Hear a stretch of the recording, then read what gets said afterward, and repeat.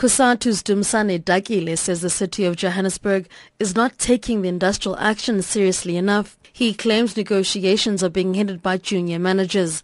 Dakile says this deters the resolution process as junior managers have no power to make decisions. One of the fundamental problems in this process of the negotiation is the fact that it is junior managers who are sent to the negotiations, who have got no authority to take decisions. That is why there's not even a single offer that has been put forward by management. Please bring the city manager or alternatively bring the chief operating officer who are in a crisis and want people who've got power, people who are entitled to take decisions as and when the process demands. On Wednesday, city officials announced that talks were in the progressive stage.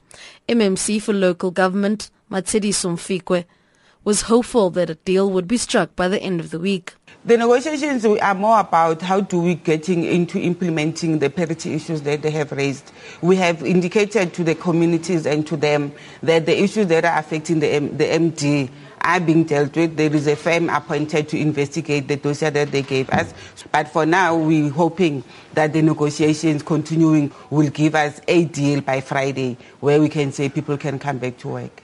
But Kusat is adamant that the strike will continue indefinitely unless the city addresses the demands of the workers. Dakile says even though there's currently disciplinary action against the 4,000 workers, they are continuing with their fight. There's been a court orders that have been interdicting the strike, and workers, they've told us that either or no court decision, they believe that their matter is a correct matter. They believe that their matter has substance, and the only way to resolve the matter is when the management is able to positively respond to their demand.